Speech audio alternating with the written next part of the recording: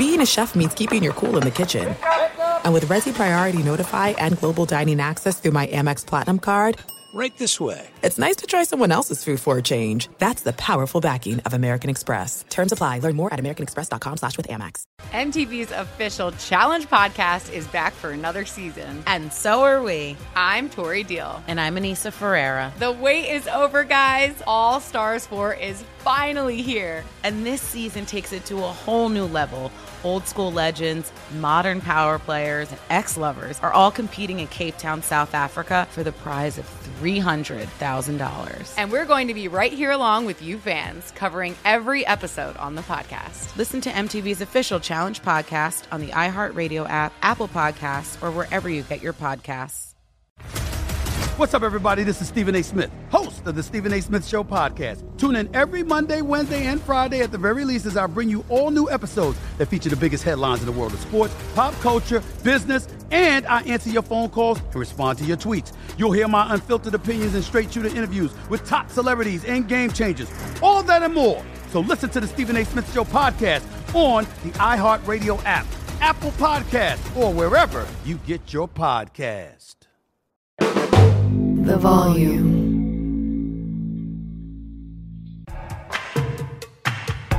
No! Oh my God! How could he do that? Are you on What? Charles Darwin. The nerves is where it's at. Welcome everybody back into Nerd Sesh. As always, I'm Carson Brever, and alongside me is Logan Camden, and we have got a bunch of great NBA talk to get through with you guys today, but we have to start with the breaking news, the biggest story around the association, that being that Bradley Beal has been traded to the Phoenix Suns for Chris Paul, Landry Shamet, a handful of second-round picks, and a few pick swaps as well. Logan, the Suns continue to make super aggressive moves for stars. Obviously, it was KD a few months ago. Now it's Bradley Beal. What's your take on this, and what should we expect from Phoenix in terms of contention with this roster? Yeah, Carson, most people really think that the Suns fleeced Washington asset-wise in this one. You know, you just give up Paul Shamet and a few second-round picks, some pick swaps. To me, that's not really the case. I think that it's tough, man. It's tough bringing on Bradley Beal. I think there are legitimate skill set redundancies when you look at this core in terms that KD, Devin Booker, Bradley Beal are all elite off-the-dribble scorers, pull-up shooters, and are all better, you know, with the ball in their hands. So I think there's some redundancy there. I think we've seen some legitimate regression from Bradley Beal where he's not at that star level that he was a few years back, right? We've been having this Beal conversation for about 3 years now, where is he going to get moved? Is this the time? When does this happen? To me, it comes 2 years late, and I wish that Washington was able to take the Miami Heat deal. Apparently, reportedly offered Duncan Robinson, Kyle Lowry, and some firsts. But that's kind of the point that I want to get at here. The Suns are now not only handcuffed, Carson, to a contract that Beal is going to get paid $46 million this year, $50 million the year after that, $53 million the following season, and then he has a player option in 2027 for $57 million. So that's a big kicker, right, that he's getting all of this money. The real kicker here to me, Carson, is now that we've seen him regress a little bit, he also still has that no trade clause in Phoenix. Like if we see Beal continue to drop off, or if we see this doesn't work out, this is an unmovable asset. This is a Russell Westbrook, caliber of unmovable type of contract. So what I'm saying is, if the Suns can't get this thing done, if we are looking at this in 2027 and they don't have a championship ring, this is a complete and utter failure and a pretty abysmal trade in terms that you didn't really add a complementary piece. You added a guy that is unmovable. You spend all this money on all of these stars. That's what makes this difficult. And I think the thing that is really hard is now building a tangible bench around all of these guys. You have 5 total guys under contract. They are already over the cap limit, Carson, with these 5 guys. I don't know if they plan to still move DeAndre Ayton or what the deal is, but I don't know. To me, I would have tried to have moved Chris Paul and filled out the roster with more complementary assets, guys that play defense, guys that shoot the ball well. I don't really think you need more on-the-dribble creation or another ball handler in this offense. I don't really think you need another scorer. To me, this is the equivalent of like the Dallas Mavericks trading for Luka Doncic when you clearly need supporting role pieces. So I don't know, Carson. For me, yes, this is going to be a contending team. You have one of the best duos in all of basketball in Kevin Durant and Devin Booker. Now you have a better third star than Chris Paul, but this is not a cure-all for all of the Suns' issues. They still don't have a great bench. And in my opinion, I see this going a lot worse than better, Carson. I don't really know if this legitimately makes them better. This is still a team that's going to have a horrid bench. So I don't know, man. I'm conflicted. Yeah, I think Beal is a better player than Chris Paul at this point in their careers, but there's a lot of negatives that come with this trade too, Carson, and I don't really know if it makes them legitimately better as contenders in the West. I do think it makes them better, but it is certainly not a cure-all, instantly elevate them to tier 1 contender kind of move, because there's just too many deficiencies on this roster. And those were exposed in the playoffs, and it was not a lack of high-end offensive creation from their stars, the sort of thing that Bradley Beal does bring more of. I do think it's actually good value, though, because Beal is to me significantly better than CP3. Like, CP3 still has value in terms of controlling a game, but we saw his regression as a shot maker and overall scorer. His defensive regression has been real. I think he's a guy who could get attacked there in a playoff series. And of course, not that Beal has been the epitome of durability, but Chris Paul at 38 years old, last 2 postseasons, we've seen him deal with injuries. It's been a theme throughout his career and one that is not going to get any better. And I think there's skill set redundancy with him compared to KD and Book too. Guys who are going to run a lot of pick and roll, guys who are not rim pressurers, who are very reliant on their pull-up jump shooting, specifically from the mid-range. I think Beal is better all around. I think he's a significantly better off-ball player than Chris Paul, actually. And I think it's good value for Beal because you're not giving up really a single asset that hurts you, right? Landry Shamet sucks. CP3, you're trading for a significantly better player. And CP3 was already on a very bad contract. Now, only 2 years left, not as high a dollar value, not fully guaranteed, but this is a guy who they were considering waiving, who I did not think they would be able to turn into a top 40 NBA player, regardless of fit. In the draft capital, you really don't care about. You've already thrown away any opportunity to really nail future drafts with the KD trade. So you can look at this in terms of opportunity cost, like was Beal the wrong guy to go for? But I don't know that that argument really holds water, because I think they were only able to execute this trade to begin with because of a number of very favorable conditions working in their favor. That being that Washington is a desperate team to move on from the Beal era. They have a very good player, but one who is a bad contract and therefore is not as valuable as his pure basketball skill would maybe dictate he should be, who does not at all align with their timeline. Like, you weren't going to be able to turn Chris Paul into OG Anunoby, right? Beal may be better in a vacuum. OG is a better fit maybe when you're talking about bringing wing defense and off-ball shooting and what have you. But because of the fact that he is younger on a more attractive contract, all these things, he's viewed as a much more positive asset. So I do like the move. I think it makes them a bit better. I still think they're getting lapped by Denver, Milwaukee, Boston in terms of impactful depth guys, in terms of two-way ceiling. And I am concerned that this could be limiting for them long-term when you're still paying Bradley Beal $50 million plus in 2027.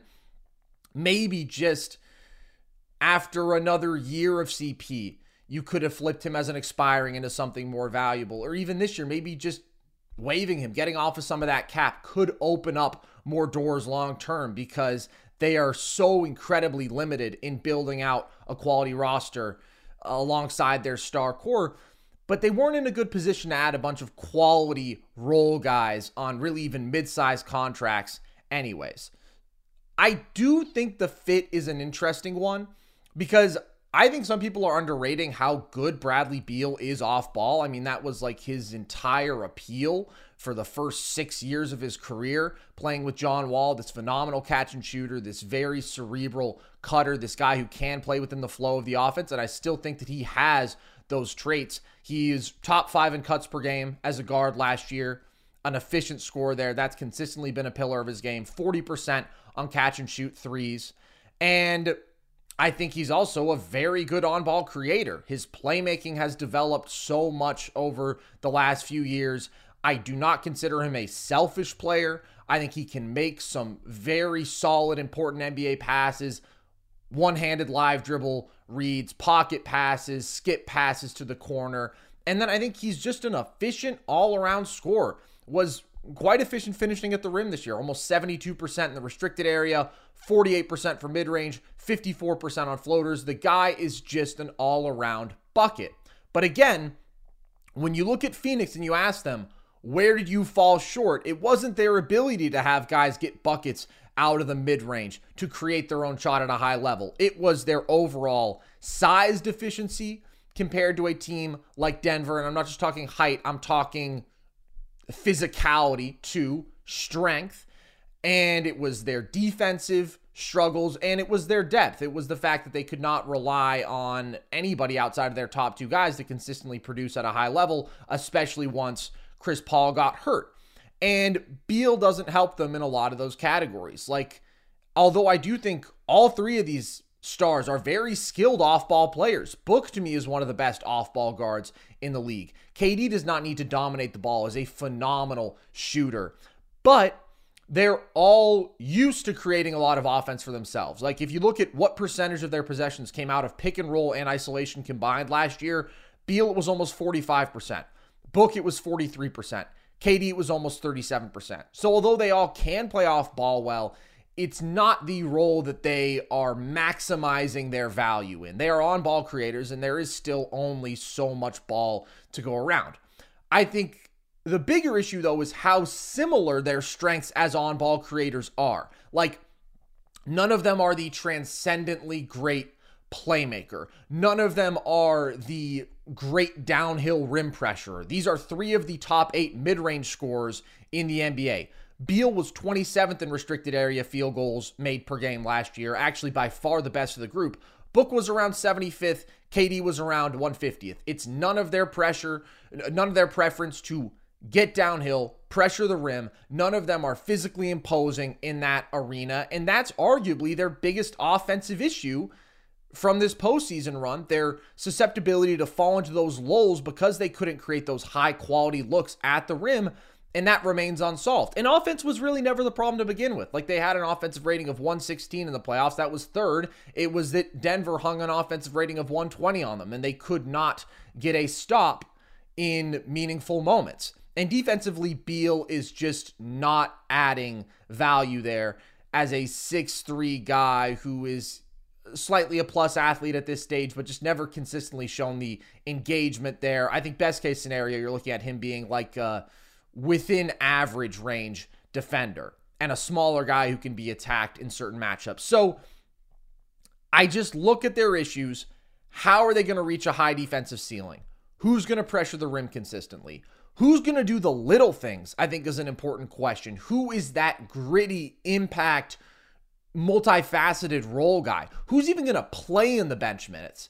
I think all of those issues to me remain too concerning to where I do not consider them a tier 1 contender. And I really don't think we can overstate the importance of like really good role players, because people I'm starting to see throughout the comparison to the 2021 Nets, where it's you can stockpile so much offensive talent that you could win the title. That team obviously didn't because of injuries to James Harden and Kyrie Irving. But first off, that was a better big 3. Like, let's not compare that version of Kyrie Irving, one of the most efficient 28-point per game scorers, just incredibly dynamic on-ball and off-ball scoring guards that we've ever seen, to this version of Bradley Beal. I actually think they had less redundant skill sets because of how Harden could command the game as that sort of playmaking first presence. There's nobody like that here in Phoenix. And they had better role guys. Joe Harris, Bruce Brown, Blake Griffin. you don't see those kind of contributors down this Phoenix roster right now. And by the way, that Brooklyn team still lost because of depth. People point to injuries like that's some sort of total anomaly. Well, Kyrie Irving missing playoff games is not a rarity. Just like Bradley Beal hasn't played more than 50 games in the last couple seasons. The same goes for Kevin Durant. So, yeah, availability is a legitimate concern, and decimating your depth is obviously a factor in that, beyond just lacking quality role guys when you are at full strength. But all the title teams in recent years have had great role players, man. The Nuggets with KCP, Bruce Brown, high value contract guys for their third and fourth options, MPJ, Aaron Gordon. The Warriors, I mean, it was about the collective strength of their top six, right? They didn't have another top 25 guy beyond Steph Curry, but they had maybe 4 top 50 guys, and then Kevon Looney and Jordan Poole and Gary Payton II and Otto Porter Jr. The Bucks, obviously, very strong top 4, and then Bobby Portis, Pat Connaughton, PJ Tucker. So we've just seen how these things tend to go. And the teams that have the high two-way ceilings, the really good supporting casts, are just better and more reliable than the teams that eviscerate their depth for the very top-heavy, potentially redundant skill sets. Which is why I want to ask you, is there a path to Phoenix building out this roster within this offseason to where they are a tier 1 title contender? And does it involve flipping DeAndre Ayton? If they're going to build out this bench to title caliber, genuine contention, I think it has to be by moving DeAndre Ayton. I mean, you just look at the new cap rules. And again, I think that's the most important thing about this trade, Carson, is over the next 4 seasons, even if you move Ayton, dude, it's going to be really hard. Like, the NBA made this new CBA to try to disperse the talent throughout this league. They don't want teams with 3 or 4 stars. Personally, I don't know. I kind of like it because it gives more, it gives players the kind of autonomy to go and play with who they want and go team up. And the league wants the talent spread out a little more. I think it's impossible if you keep DeAndre Ayton to build a good bench around here. Like, they can't even, Carson, they're not going to be able to use the mid-level exception, man. You are looking at, they've got 5 guys on the roster right now. Payne, Ayton, KD, D-Book, Bradley, Beal. That's 8 rotation spots that you are going to have to spend literally the league minimum, the bottom of the barrel. I think. Well, I do think right now they can still spend the taxpayer MLE at $5 million. But it's 1 spot, right? 1 spot. Everybody else has to be minimum. Exactly. Like, I think you have to move DeAndre Ayton if that is what you're going to do. And again, I think the biggest issue is what you hit on at the tail end of that, Carson, is the surrounding pieces in defense. I think that was the biggest issue in Phoenix's title run. You're not going to be able to get any plus defenders. A friend of the show, Jason Timp, hosts the Hoops Tonight. Great basketball content over there. I implore you guys to check it out. Also mention what you said, Carson. You need gritty dogs down the end of the roster, the guys who are going to do the little things, the hustle plays, the loose balls, crashing the glass. On this roster as it currently stands, Carson, I don't know if you have 1 plus defender. Like, shout out KD, shout out Book. They're pretty good. They're serviceable. I don't know if you have any gritty dogs. I don't know if you have any guys who are going to do the dirty work. I don't know if you have any plus defenders down the roster right now, and you need those guys.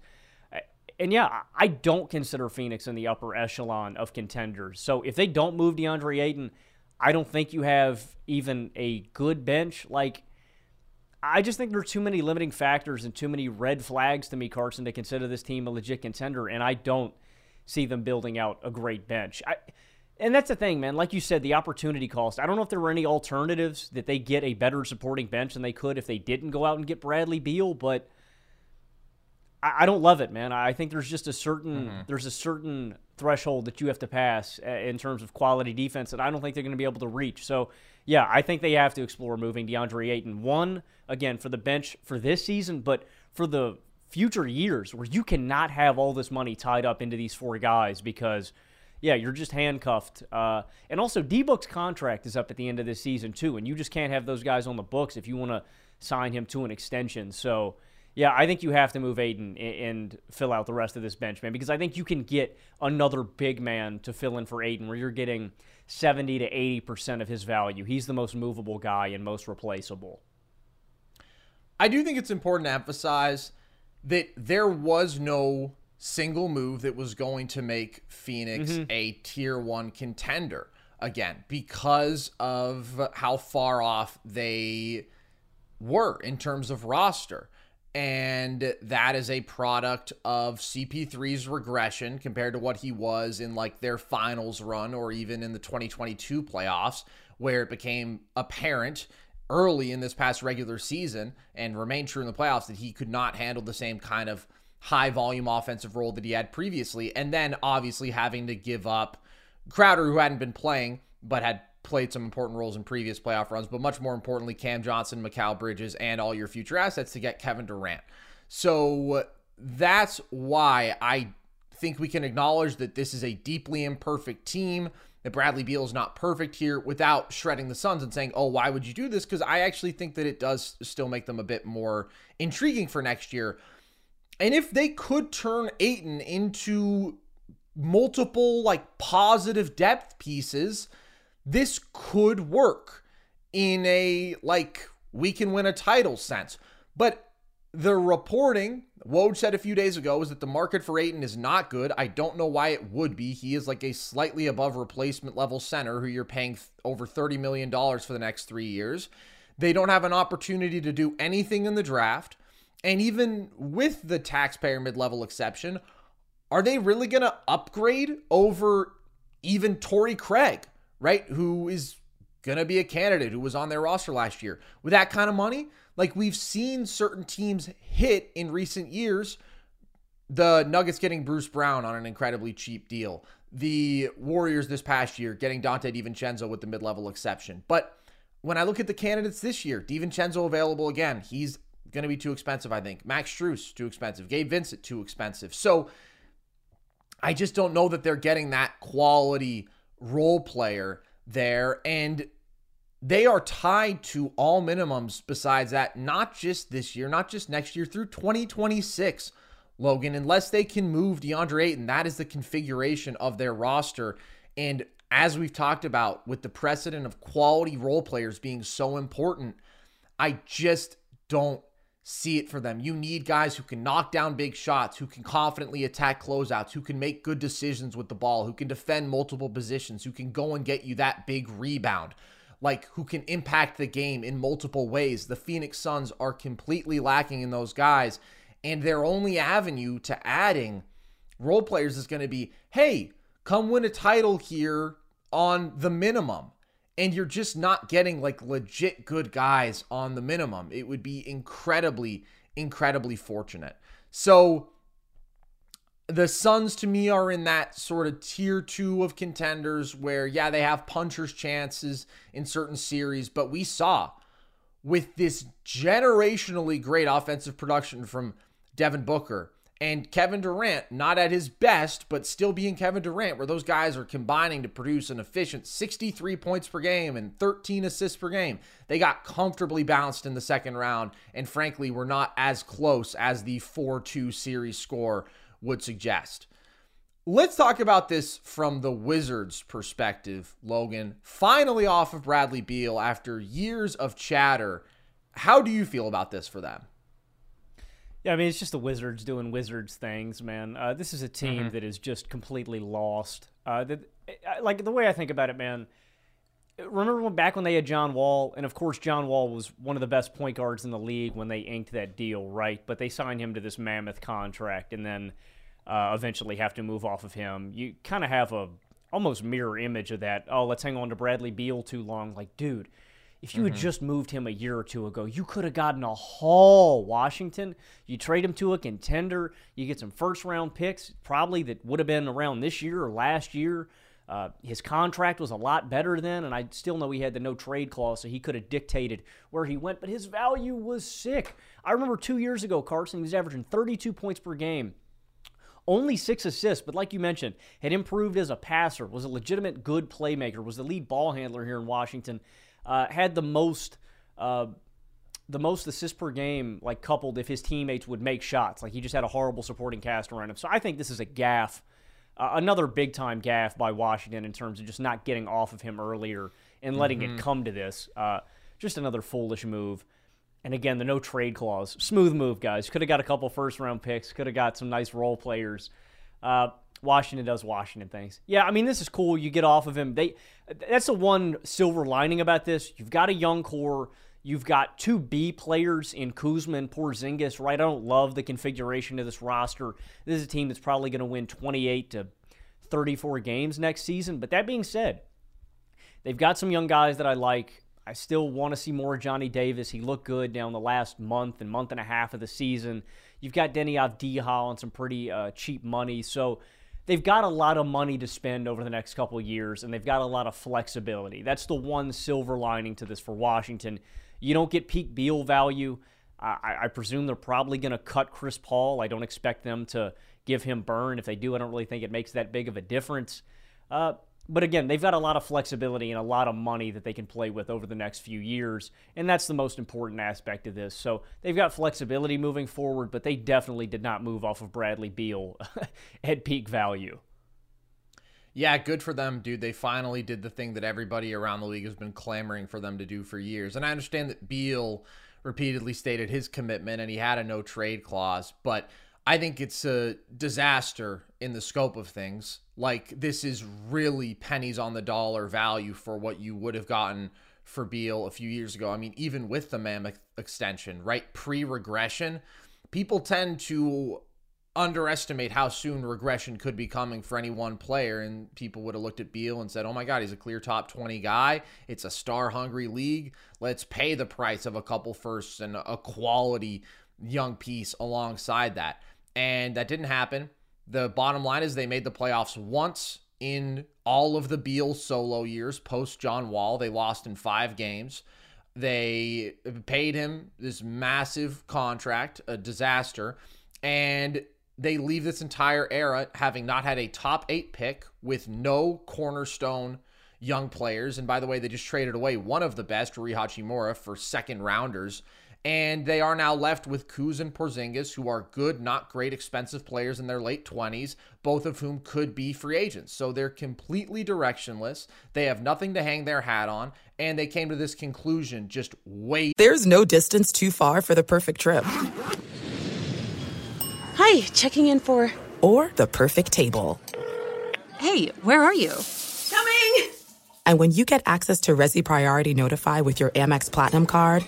Hey, this looks amazing. I'm so glad you made it. And travel benefits at fine hotels and resorts booked through Amex Travel, it's worth the trip. That's the powerful backing of American Express. Terms apply. Learn more at americanexpress.com/withAmex. What's up, everybody? This is Stephen A. Smith. When I'm not at my day job, First Take, you can find me in my studio hosting the Stephen A. Smith Show podcast. Tune in every Monday, Wednesday, and Friday, at the very least, as I bring you all new episodes that feature the biggest headlines in the world of sports, pop culture, business, and politics. You'll hear my unfiltered opinions on those nauseating Cowboy fans, the chaos in Washington, D.C., and trending topics on social media, as well as my straight shooter interviews with top celebrities and game changers. And I occasionally give out love advice. Yes, it's true. If you want to know my true feelings about something, I'll give it to you straight. So listen to the Stephen A. Smith Show podcast on the iHeartRadio app, Apple Podcasts, or wherever you get your podcast. I'm Hannah Storm, and my podcast, NBA DNA with Hannah Storm, digs deep into the history of professional basketball, along with my own, as one of the first female sportscasters. Now let's get you up to speed on what else happened around the NBA today. We talk to all sorts of people I interacted with, from Dr. J to Charles Barkley, and recap iconic moments. Yes, he's got it. Here he comes. Way rock the baby to sleep and slam dunk. As well as some of the wild stories behind the scenes. We were like, what? What are we in for? The scoreboard crashes before we even tip a game off. Today, the NBA is a global sports and entertainment giant. Players are multimillionaires and cultural icons. Iguodala to Curry, back to Iguodala, up for the layup. Oh, blocked by James. LeBron James. And these stories are about how we got here, both on and off the court. And what's next? Listen to NBA DNA with Hannah Storm on the iHeartRadio app, Apple Podcasts, or wherever you get your podcasts. Too late. Other angle to explore here, Logan, is what happens with Chris Paul, because it does not seem like he will be staying in Washington. There's been rumors of the Clippers wanting to pursue him, the Warriors wanting to pursue him, and he is still a good NBA player who can positively impact a lot of situations. So how do you think this all plays out with him?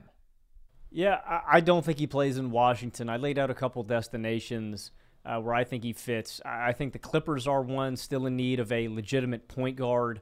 I like Russell Westbrook coming off the bench. I just don't think he's that guy. I know he had stretches, man. It's still Russell Westbrook. I think he's a better fit reuniting, going home back to the Clippers, and could actually be of benefit to those guys. Again, takes a little bit of pressure off Kawhi. PG can set the table for them.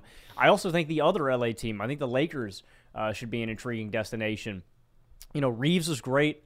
I still want him getting his touches and stuff like that. But if they lose D'Lo, I think Chris Paul's a really solid replacement. Yeah. You've got two guys who can run the pick and roll really well with him, AD, LeBron, guys who will thrive off of Chris Paul. I still think, I think Chris has this negative stigma around him after a bad playoff run, but I still think he's a legitimately good NBA player and a guy that can provide really good rotational minutes to a contending team. So my two favorite destinations are probably either of the LA teams. And again, I legitimately think that Chris Paul improves their team and will help them contend for a title. I agree. Those are my two favorites as well. I think the Lakers is my favorite pure basketball situation because I think they are going to need more ball handling, more playmaking if they do let D'Lo go, which I think they should, because to me CP3 is more dependable, a better decision maker. D'Lo was so erratic, so reliant on his tough shot making in that playoff run. And if they can get him there, get that LeBron friend championship contending discount for real cheap, which I could see happening for CP3 at this age, then I think that would be an upgrade. And especially as LeBron wants to play more and more off ball and whatnot, AD not being a great creator for himself, it just makes sense to bring CP3 in as that maestro that he is. And the Clippers is also interesting. I do think it would be good to see them with somebody who can really just dictate the game, find Kawhi and PG in their spots and whatnot. I also do wonder, though, if he could sort of have some of the same redundancies there that he did in Phoenix, where you're like, all right, bottom line, Kawhi and PG are good enough playmakers and are these great scoring weapons that why wouldn't we just want them dictating more possessions than CP? I think there's more conflict of skill set there than there would be with the Lakers, but I think he would make either one of those teams markedly better. Like, not a ton better, but he would have a positive impact in those situations to me. So that will be very interesting to track. Other thing we're going to hit on today, Logan, we are going to be addressing our biggest questions for the NBA draft. We're going to do a full mock on Wednesday, but today we're just going to start with what's on our mind. And the first thing, Logan, is who do you expect to go second overall to the Charlotte Hornets, Scoot Henderson or Brandon Miller? Well, the Hornets reportedly really like Brandon Miller, and I do too. I think he's a really good fit alongside LaMelo Ball. The Hornets were one of the worst three-point shooting teams in all of the NBA last season. They desperately need three-point shooting, and that's what Brandon Miller brings to the table, man. He's got a really smooth, buttery stroke, 6'9", 200 pounds. So will immediately be a great spot-up guy alongside a lead ball handler in LaMelo Ball, but you're also getting a guy who has legitimate star wing scoring upside, super athletic, got a nice handle. He's going to be able to attack closeouts immediately at a really high level, but can get downhill. I think he needs to improve his finishing around the rim. I think that's his biggest flaw right now. I think he'll be a really good pull-up jump shooter, a really good shooter from behind the arc. If he can get better at getting downhill and converting attempts at the basket, he's going to eat. But again, man, there's a lot of things to like here, especially with the fact that he got to the line too, man. That's a really, transferable skill that converts well to the NBA. Nearly 5 free throw attempts per game. He was super aggressive last year. So I think he's a better fit than Scoot. I think there are some redundancies there. Both of those guys better with the ball in their hands. Let me be clear. I like Scoot Henderson, but I just think there's a little more redundancy there. And I just think Brandon Miller's also a better prospect. So I think you're getting a guy that complements LaMelo Ball right now, but has legitimate superstar upside. And again, like I said, I think the Hornets like him too. So I think Brandon Miller goes to Charlotte.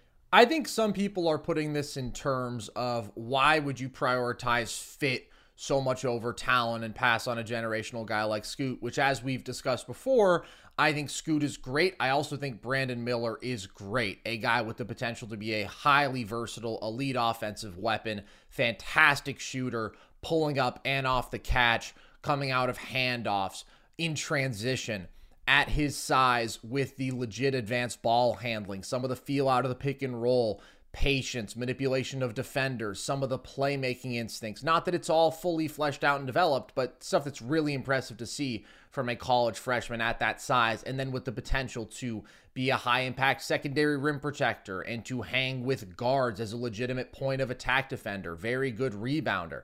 I just think Brandon Miller is great and does so many things so well that his floor is pretty darn high, as is his ceiling. So when you consider that, I view him as a marginally better prospect than Scoot, very marginally, but a clearly better fit. Like, Melo runs the 5th most pick and roll in the league, man. And sure, he's not sharing the backcourt with somebody who would demand more primary ball handling duties, and he does have some off-ball value because of his pure catch and shooting. But he's a guy who wants to be dictating most possessions with his facilitating and pick and roll feel and whatnot.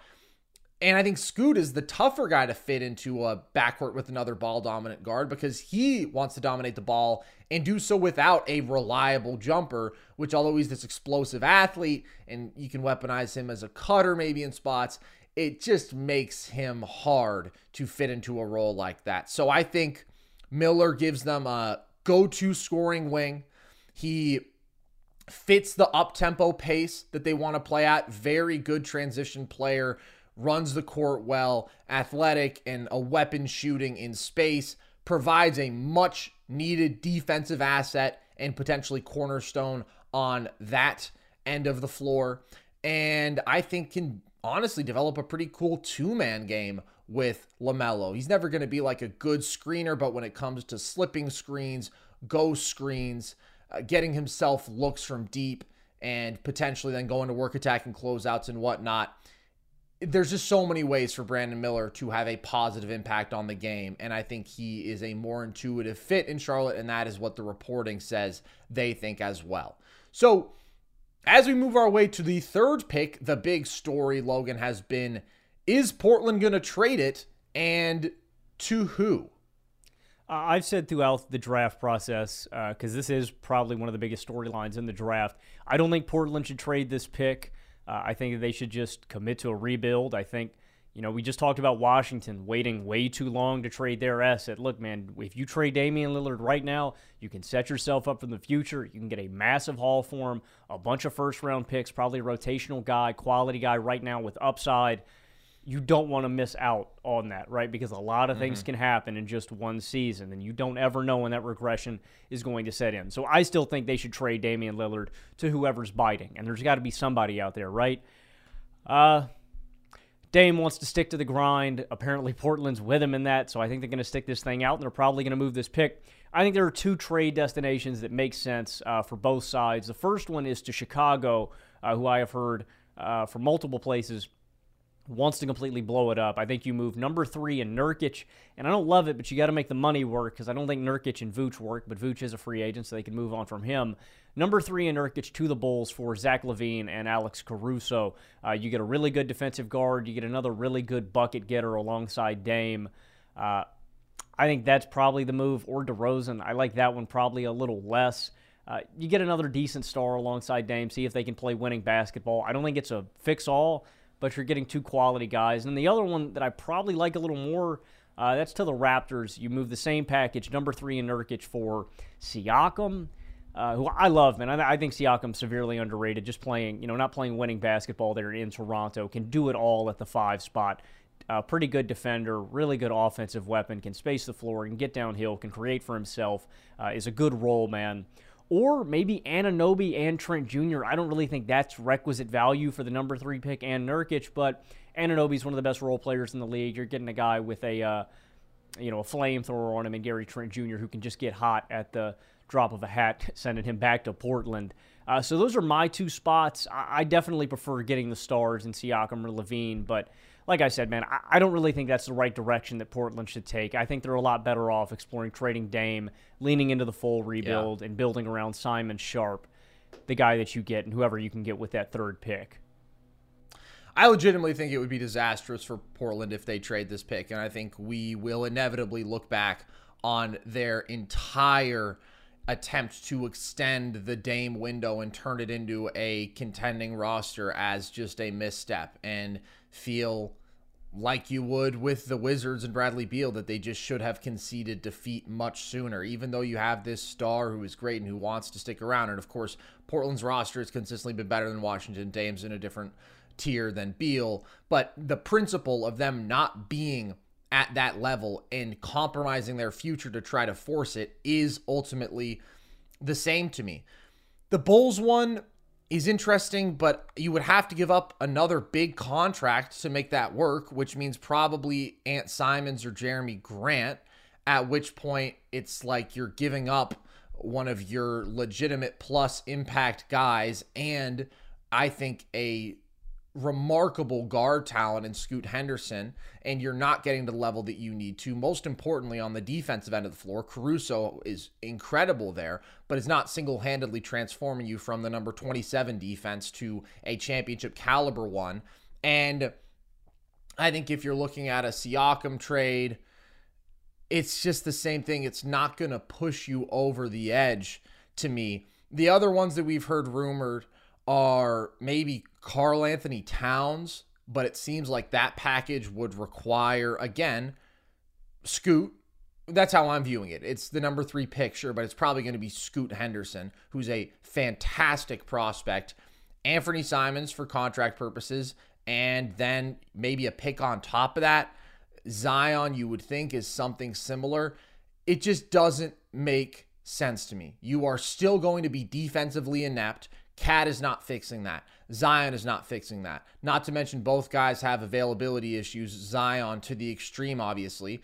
You are not going to have comparable role players to the best teams out west, and you are going to butcher your future in this wild goose chase for something that is just not attainable. Like if they added Cat or Zion at that price where they're giving up the number 3 pick and Ant Simons, would you take them over Denver?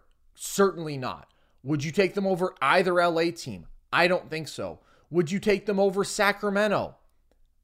I probably wouldn't. Like, that is an elite offense that, frankly, is less flawed defensively maybe than what Portland is working with.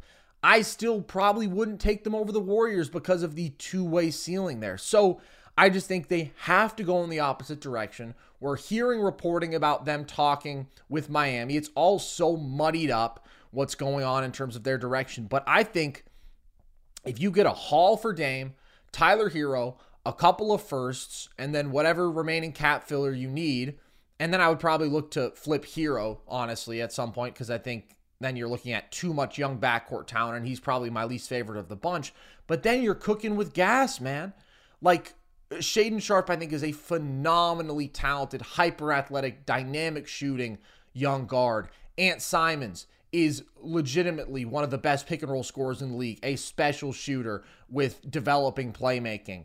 And then Scoot would be like the cornerstone. He would be the guy who you think can turn into an all-NBA guard confidently down the line. So it just makes so much more sense to me when they can have such a promising timeline in the works and they can continue to add assets to strengthen that timeline because Miami does have those picks to give up. That just has to be the direction they go, and I am praying that it is. A blockbuster for some other star would be fun. It's vintage NBA offseason stuff, but it is not the best for their organization. All right. Logan, who do you view as the biggest boom or bust prospect in this class? I've got two guys written down. The first one that I'll start out with is G.G. Jackson, who I mentioned in our lottery projection last time. And yeah, man, there's a wide range of outcomes for G.G., right? He's 6'9", 215 pounds, and his game is really smooth, aesthetically pleasing, especially if you put on the highlights, because I've noticed, Carson, in those, they don't miss a lot of shots. That's one of my favorite things about highlights.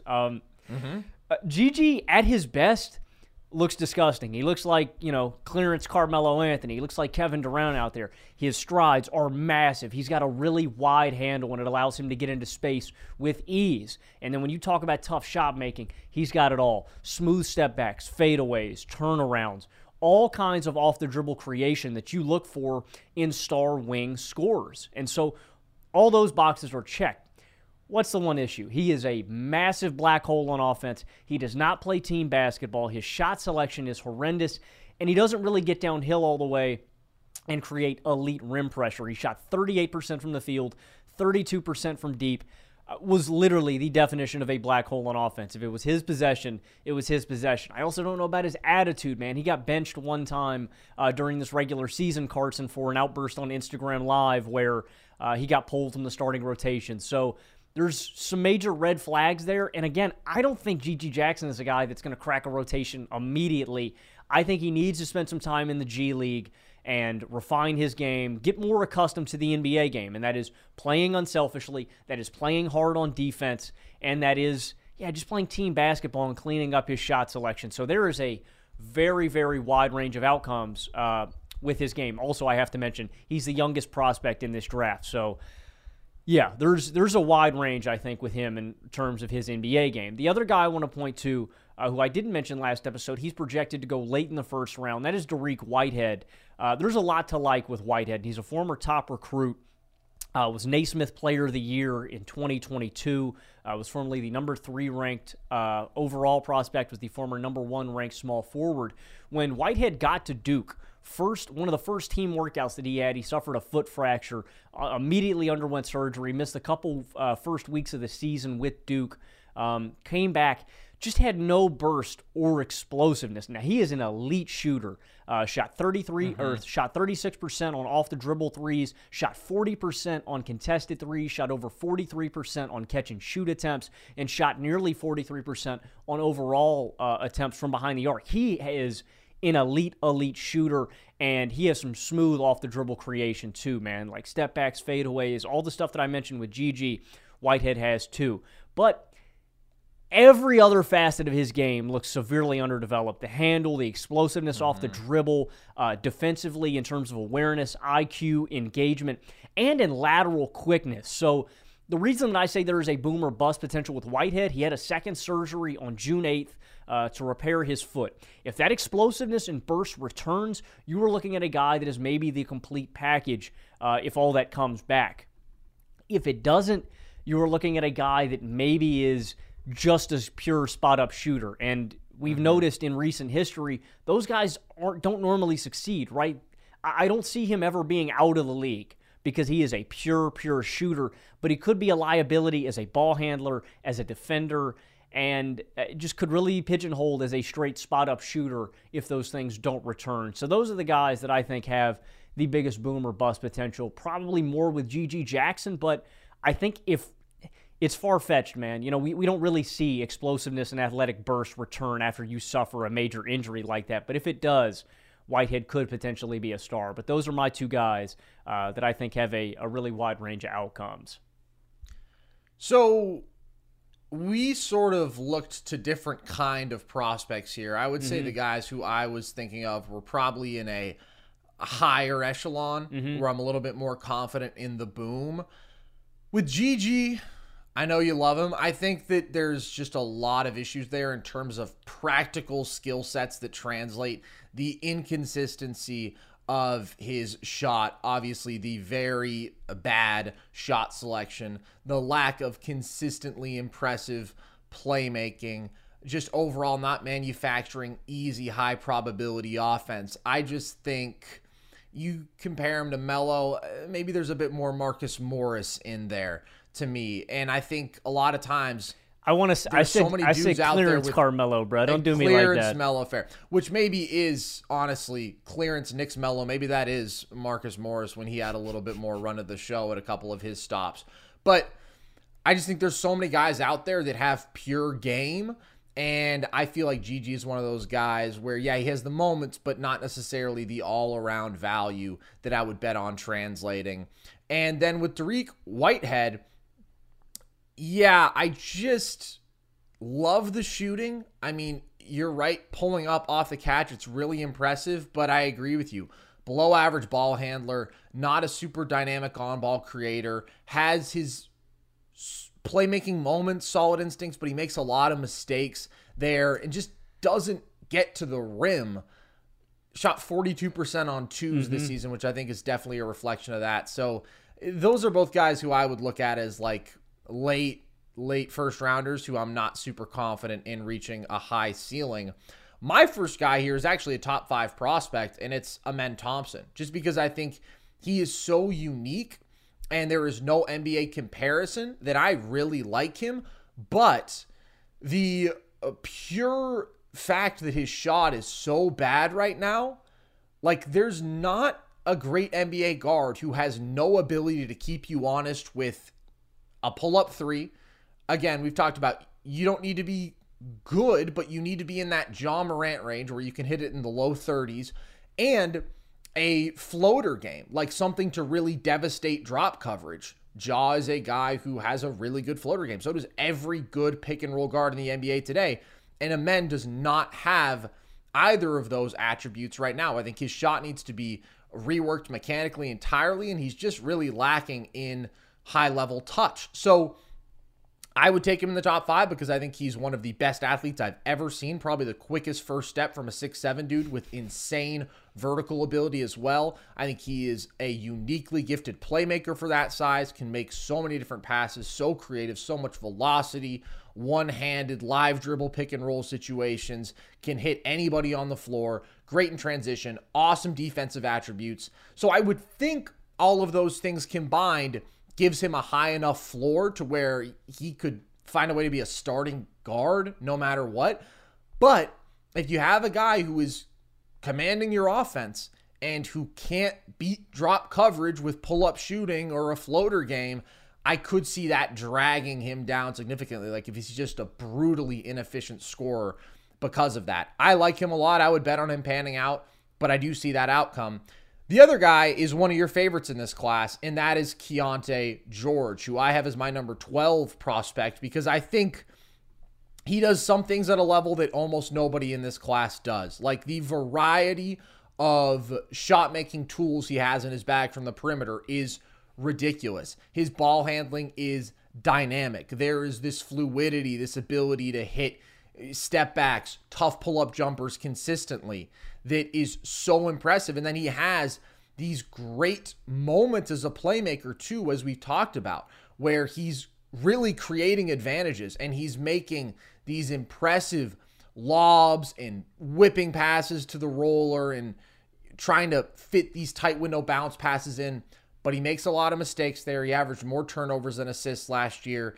And I don't think that he's going to be like a significant plus defensively to where that raises his floor. So he really struggles to create high quality, easy looks from 2. Like he was 42% inside the arc.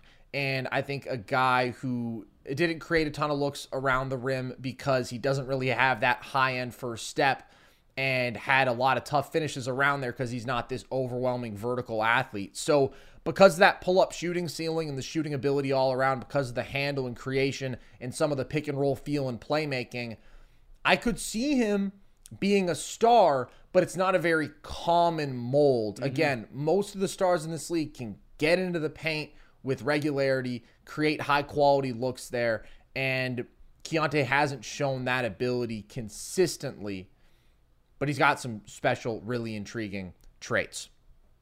Let's take this out to a team perspective, Logan.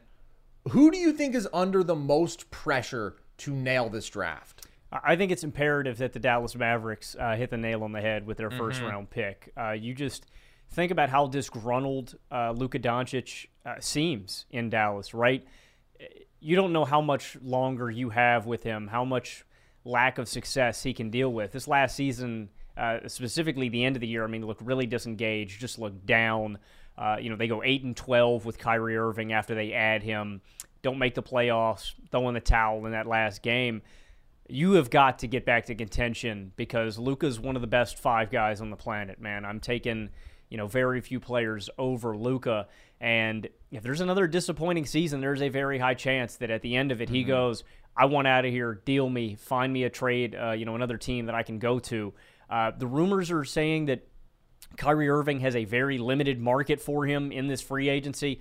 I understand why, and so it looks like Dallas is going to be able to retain Kyrie. So what do you have to do with the surrounding assets? Well, you've got to get a guy who complements Luka and Kyrie well, and especially can really play defense at a high level. So I'm hoping that somebody like Taylor Hendricks or Jarris Walker is available there because you want to check 2 boxes with the guy that the Mavericks draft there in that spot, and that is immediate play, plug-and-play potential alongside these 2 guys who can play defense at a high level immediately off the bat. I think Walker and Hendricks tick that box. And then the other one is legitimate upside to where they're not just a guy who's going to be a role player and a rotation piece, but a guy that can be not a superstar, but a really good complementary, somewhere in that 15 to 20 point per game range, along with being a great defensive asset.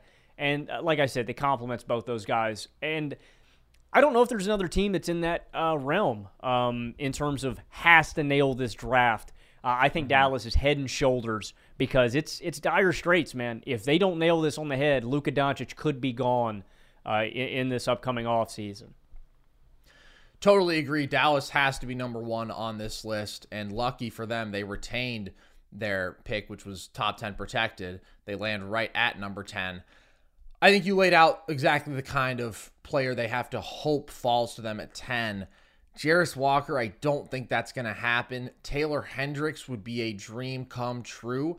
I just think they really need a 2-way wing because the whole appeal with Kyrie was, we're going to add this other great dynamic offensive creator. They were already a really good offense. They're probably an even better offense with Kyrie, but this was the number 6 team in terms of offensive rating last year, but they just decimated their defensive front court, which was already teetering. Bye-bye Dorian Finney-Smith, and they just really, really struggled on that end of the floor. So Hendricks is a guy out of UCF who is going to play that modern 4 role, who can guard multiple positions, who's a great shooter, who can attack mismatches out of the post, like just an all-around positive impact kind of guy. I would love that for them.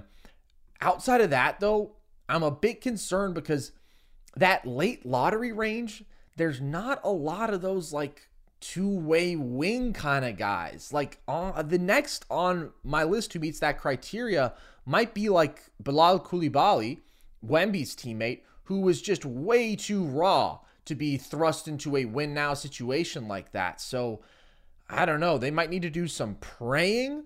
I regard a guy like Grady Dick very highly, who I think will be there. I think his offensive skill set is perfect, but again, it's just not fixing their defensive issues in the front court. So they only have so many options who really fit there, ideally, and we'll see if they can land one of them.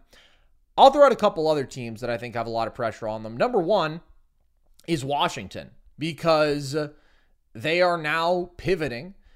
As we talked about with the Beal trade, they have not landed that cornerstone prospect. They're picking 8 here, which isn't great, but there's a chance they could get like a real high upside guy because this is a strong draft.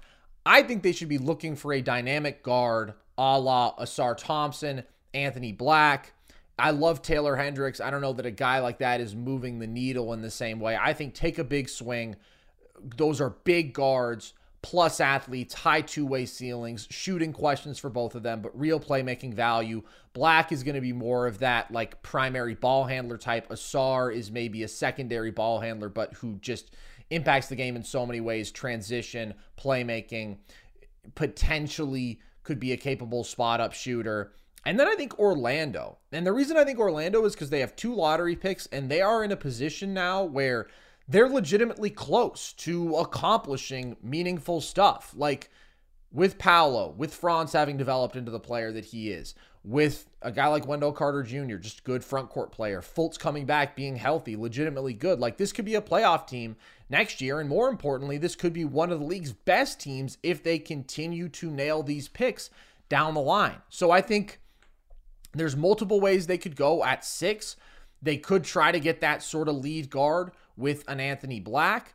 They could try to add another like big wing /4 with a Jarris Walker or Taylor Hendricks, versatile skill set. I don't like that as much just because I think Paolo and Franz are already just big guys in the front court. I would prefer that they add more of like a 2-3 kind of wing as instead of a 4 type, but maybe it's Cam Whitmore there. You just add an absurd athlete with some shooting and two-way potential. I think my favorite though would be Asar Thompson for them because you're getting a freak athlete who doesn't have to dominate the ball, but as I just mentioned, can do so many complementary things. If Fultz isn't the kind of guy who I would like avoid taking the best player available for necessarily, but I think Asar probably would be the best player available if he's there. And I do think Fultz is legit good. He's definitely not a guy who they need to look to replace, and he fits with their timeline. He just turned 25. Then at number 11, I think they're probably best suited looking for like a really high floor, super skilled guy, a Grady Dick, a Kason Wallace, dudes who I'm just super confident in translating. But Orlando can really, really, really build something if they nail this draft. So I do think that there's actually some pressure on them. All right, Logan, who do you view as the surest thing in this class? Outside of the top guys, obviously I don't want you to say Wemby. Like, who are you just really confident is going to be a good player? That's a guy you just brought up. I think it's Kason Wallace, and I've got him very high on my board, so he actually is one of the highest guys for me. You look at the veteran instinct that Kason has, his feel for the game, his poise and pace out of the pick and roll, his decision-making, and his ability to seamlessly fit into a team offense right now and play winning collaborative basketball. Out of the pick and roll, routinely kicks out to a shooter, relocates to the corner, right off ball. Takes his time navigating through the lane, has a nice in-between floater and pull-up game, and is a legitimately good defender on top of that. A bit undersized, but he's got a really big wingspan. He's super strong. He just moves really well. And I know you don't. I think that Kason has legitimate star upside. I can see this guy being one of the best two-way guards in the league one day. His scoring skill set isn't nearly as developed as other guys, but I think it could come with time, that creation off the dribble. Right, he doesn't have insane burst. I think he makes up with that with pretty good change in pace. But, yeah, off the bat is just going to play winning basketball wherever he goes, man.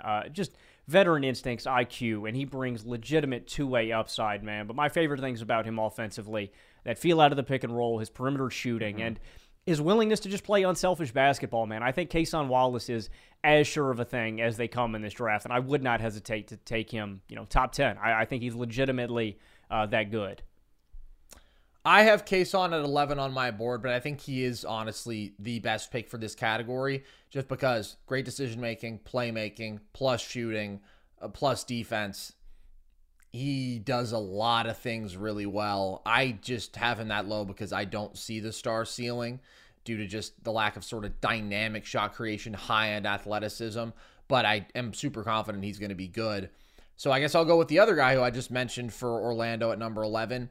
I'm pretty darn confident that Grady Dick's going to be a good player at the next level just because he is a phenomenal shooter, 40% from deep, 85% from the line, doing so coming off screens, highly active off-ball mover, great in transition, and then I just think he complements really any offense with his skill set, attacking closeouts, a guy who's going to cut well, crash the offensive glass, and legitimately a good playmaker, makes good decisions there, can hit the roller, can hit shooters, and he doesn't have that star potential, I don't think. The only reason I hesitate about putting him in this category is that I do think he's going to be a pretty average defender. He's going to compete there, which is why I'm confident he will be average, even if he doesn't have the greatest physical traits. I don't think he's going to get dogged, but average defenders who rely on effort in postseason scenarios can turn into exploitable defenders. And we have seen guys who are like really good regular season role players because of their pure shooting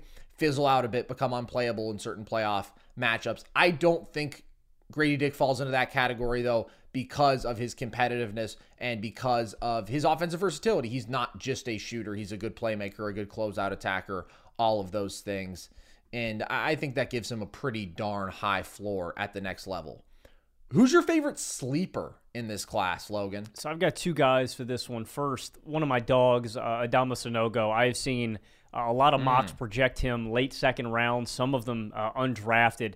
And let me be clear about this. I don't think he's got star upside. I don't think you're looking at a generational big man or anything like that slipping late. But I think he's a immediate rotational big man with veteran instincts, IQ, and hustle. Super strong, 6'9", 7'3" wingspan, 245 pounds. I love his offensive game on the low block, on the post. Footwork, touch with both of his hands, strength, the way he weaponizes his physicality and strength on the low block.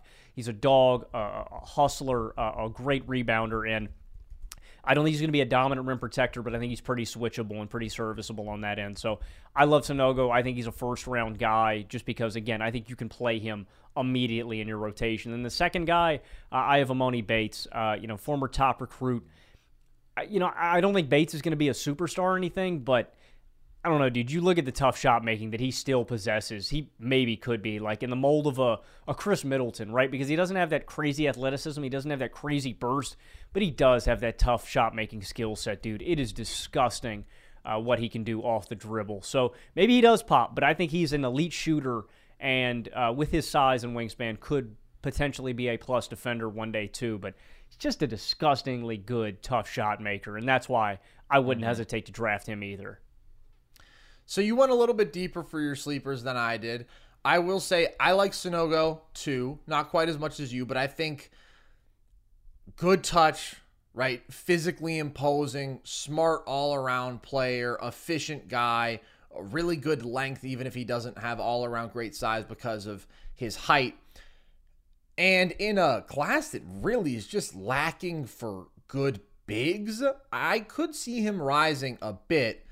The Emoni one is interesting, but it sort of reminds me of the conversation that we had with G.G. Jackson. It's dudes who have game, dudes who can be buckets, but can they impact the game positively? Because you're not going to treat Emoni as a star. You're not going to run offense through him.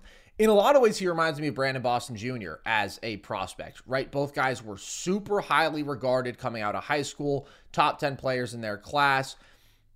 Not good college careers, but you see these traits like the handles at their size, the difficult shot making. And I liked BJ Boston as a prospect. I thought, hey, this guy's going 51st overall. Come on, he's got so much game. And then year two, obviously he's in a winning situation, but he's still not getting rotation minutes. And it's because he's not doing enough of the other things at a high level. And I sort of feel that Emoni falls into that same category. Yes, there's upside. Am I confident in that upside panning out, even with the special moments? Not particularly. Is he more talented than your average 50-something pick? I mean, there's no question about that. And I do think that he's worth drafting. The character legal concerns are a nice little extra wrinkle to add in on top of being slight as hell and not passing the ball, all these things. But man, he is a crazy shot maker. My pick for this was a guy who was expected to go in the very late first, probably somewhere between 25 and 30, and that is Chris Murray, who, for those of you who don't know, is Keegan Murray, the number 4 pick last year, his twin brother. Played together at Iowa. The only real difference is that Chris is a lefty, but I think age is obviously the big dissuading factor here. Murray is going to be 23 when his rookie year starts, but I think he does a lot of things really, really well. I think you're looking at a guy who is going to be a versatile offensive weapon, good shooter, mismatch attacker, and a plus defender. I think he is, first of all, capable of being like a really good catch and shoot spot up guy at the next level. He wasn't great in terms of shooting in college, 34% from deep, 73% from the line. So maybe he's not quite the caliber of shooter that Keegan is, but I do think that he's good there. But then it's the number of ways that he can get a bucket within the flow of an offense or for himself. He's a very patient, physical driver with great touch. So he's not going to explode by you with like some crazy first step, but he does get where he wants on the court pretty consistently and then finishes well. 91st percentile post scorer. He's got this ability to spin into these tough finishes consistently, especially with that left hand. And then in transition, runs the floor well. Shooting like that is always a weapon. But it's beyond that. He's a good passer, decision maker within the flow of an offense. He's a good screener, which helps him flow into multiple different sort of actions and just grease the wheels of the offense overall. And then defensively is bigger wing, pretty long, but also a strong guy who uses his body well, who moves his feet laterally really quite well. Good hands, a plus defensive playmaker, both forcing steals and as a shot blocker, who is highly switchable and super productive in college, man. Like his production is really pretty similar to Keegan. He's given you 20 and 8 with like a steal and a block a night for a good Iowa team. So no, he is not that caliber as a prospect. He's a year older, but I do think two-way value, mismatch attacking, shooting, multifaceted impact on both ends of the floor, even at this age, makes him a guy that I'm pretty darn confident in succeeding. And I would maybe take somewhere in the top 20 as opposed to like 30. I think that would be really good value. Yeah, I've got him at like 23 or 22 on my big board. I've got him in that range of solid college guys who've been there for a minute, who are immediately, going to be able to get minutes in a rotation. The Colby Joneses of the world, the Julian Strothers, the Trace Jackson Davis. But like you said, man, I think he brings something to the table in terms of two-way value, especially that defense, man. I think that's a huge thing. There's a premium of big, strong defensive wings that I think every rotation needs today. And like you said, dude, there's late in the first round is where teams really need to start thinking about who can play immediately right now. And there's not like a deficiency in his game, right? He's going to play unselfish team basketball. He's going to space the floor. He's not just a catch and shooter.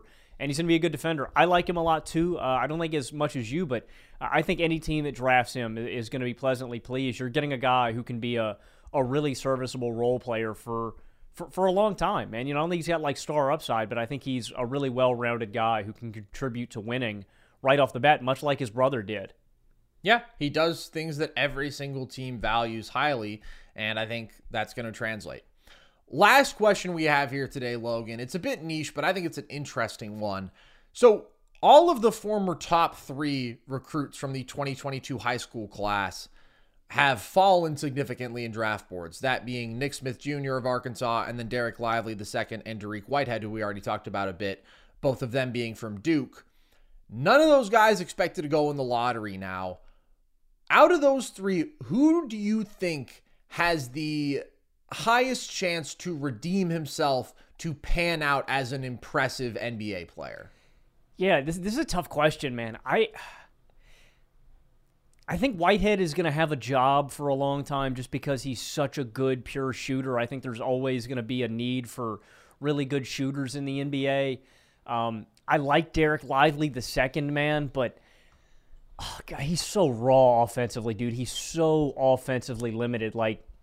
And I also just think he fouls a little bit too much defensively. Like he's a really raw guy. Like there's a lot to like, the length, the projectability. If he, hits his ceiling, like could be a great rim protector. I'd probably say Nick Smith Jr. though. I just like his game the most out of all of those guys. And the reason I say that, first, it's the pillowy soft touch, man. There aren't a whole lot of guys in the NBA or in this draft class in the NBA as a whole that have the touch that Nick Smith Jr. does. I am a sucker for guys with good floater game. If I see you hit one floater on tape, my eyes pop out of my head, my jaw drops, my tongue falls out like a cartoon dog. I'm sitting there going, "Auga!" Like, wow, man, this guy's got a floater game. So I really like Nick Smith's touch and his floater game in the in-between area. That's one of my favorite things about him. He's got a tight handle. He's got crazy burst. He's a good cutter. He's flashed his playmaking skills. So I think there's a lot to like there. My one concern, or a couple concerns with Nick Smith Jr., shot selection, right? He's not a great rim pressure. He struggles to get all the way downhill. That's a product of his, slight frame, his lack of, exceptional burst. So I think that's a big concern, is just shot selection, team basketball, fully getting downhill, easy offense. And then defense, man. This is a guy they say he's 185 pounds, man. I really wonder if he's even that dude. He's a slight guy. So if he's in your starting rotation, if he's a sixth man, which I think immediately he's a spark plug guy, comes off your bench, you get him to run your second unit, give you some bench minutes, always going to be a guy that's going to get picked on defensively. So those are my big concerns, but out of all those guys, I mean, he's got the most star traits, the most translatable skill set, tight handle, good change in pace, and that soft touch, man. Like I said, I am a sucker for good touch and a good floater game, and so that really sticks out for me. I'm not completely sold on any of these three guys. I could see Lively being a great defender one day. Again, there's just a lot of red flags there for me, so I'd probably go Nick Smith Jr., man. I think he can carve out a role either as a starting guard one day, but I think has a role as a sixth-man kind of spark plug, fill-it-up scorer off the bench from day one. Yeah, I could definitely see him falling into that mold, which unfortunately is not the most valuable archetype, right? Like, nobody really loves Jordan Clarkson all that much. But Nick Smith Jr. does some stuff out there where it really elucidates why he was the number one prospect. Like, yeah, you like that one? I do like that one. You didn't like it as much as an Emmanuel Quickly floater, though. He just has the look of a dynamic scoring guard when he's doing what he does well. The wiggle, the fluidity, the twitchiness, the hesitations, the overall handle, the shot making you mentioned, the touch. And then you see the more advanced stuff at times where you look at his pace out of the pick and roll, snaking, trapping defenders on his back. You like to see that. He has the playmaking moments. Defensively, has good length, gives good effort. I agree with you. His sturdiness is going to be an issue, but I mean, I do like some of the attributes there. It does feel like he may be a bit singularly dependent on his scoring, where he was wildly inconsistent at Arkansas. Like, game to game, he could give you 0 or he could give you 25. So I view him as being like a just outside the lottery kind of guy, a couple spots ahead of Derek Lively II, who I also think can clearly carve out a role for himself. More like maybe Nick Smith Jr. has the more impressive moments and the more aesthetically pleasing attributes, but I do sort of wonder if we're like headed towards a deficiency of just good rotational bigs. And this class, like, there's 2 centers who are going to go in the first round potentially, and one of them is Victor Wembanyama, who's like nothing we've ever seen, and Lively might be the other. So even though he has some issues and isn't the most developed, there is some really intriguing stuff. Like, 7'1" with a 7'7" wingspan, elite size. He is a massive target in the dunker spot as a cutter, out of pick and roll, throw it up there, he can get it. He's got soft hands, he's got above average finishing touch, and he's pretty darn coordinated for that massive size. He was a 97th percentile roll man. And then you do see moments with him of like solid playmaking instincts. Again, I like his finishing touch. His shooting ability is not impressive right now, 60% from the line, 15% from deep, but it's something that he tries. I wouldn't bet on it being a plus trait of his, but I also wouldn't rule it out entirely. And then he has just this ridiculously high shot blocking ceiling, 2.4 blocks per game and 20 minutes per game. You see there the insane physical attributes, and I do agree he fouls too much, but I still think he has pretty good timing, sometimes pretty good verticality. And I think he can be like a versatile, switchable defensive player. So that rim running, rim protecting, great frame, soft touch, some defensive versatility, those are things that every NBA team values. It's just some of the other areas where he's lacking, like no post game to speak of at this point. Not a guy who embraces the physicality, the finishing in traffic side of the game. Like, he's not super composed in those situations, and has this horrible habit of straight up passing up layups for tougher shots. Like, he will have a guy beat, he'll have a step on him going left, and then he'll decide, oh, what if I turn back to the right and try to tough hook shot over him instead? Like, he does that far too often. So I just think He's got a little bit of the deer in the headlights, gentle giant feel to him at times. And he's not a guy who possesses that higher level skill, but the physical attributes are insane. And the ability to just do those baseline things that make you a rotation big, he definitely has those.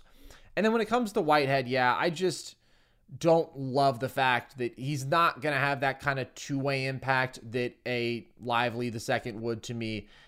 Right now, I really just think his selling point is his shooting and sort of what he was as a high school prospect. So I would clearly have him third out of those three. And I also like Nick Smith the most. So there you have it, guys.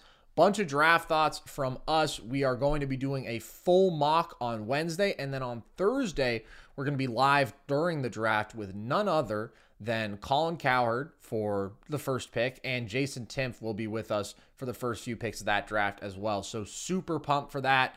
Get your timer ready for the Nerd Sesh draft live stream on the Volume YouTube page, where if you are watching us now, it'd be great if you subscribed. If you enjoyed the content, you can also catch us across all audio platforms, Spotify, Apple, etc. You can follow us across social media, Instagram and TikTok at NerdSesh, Twitter at Nerd_Sesh, and you can join our Discord if you just want to talk basketball, football with us whenever. That is at the link tree in any of our social media bios, and you can buy our merch on the Volume store, hats, hoodies, shirts, Nerd Sesh flag. Go get you some of that. It's pretty sweet, and we're super excited to have that out there for all you guys. So with that, as always, appreciate you. I've been Carson Breber. I've been Logan Camden. And this was Nerd Sesh.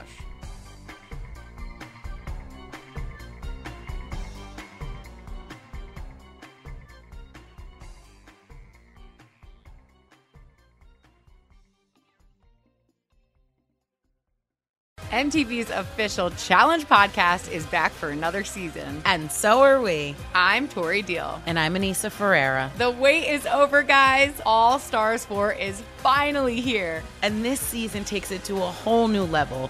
Old school legends, modern power players, and ex-lovers are all competing in Cape Town, South Africa for the prize of $300,000. And we're going to be right here along with you fans, covering every episode on the podcast. Listen to MTV's official Challenge podcast on the iHeartRadio app, Apple Podcasts, or wherever you get your podcasts.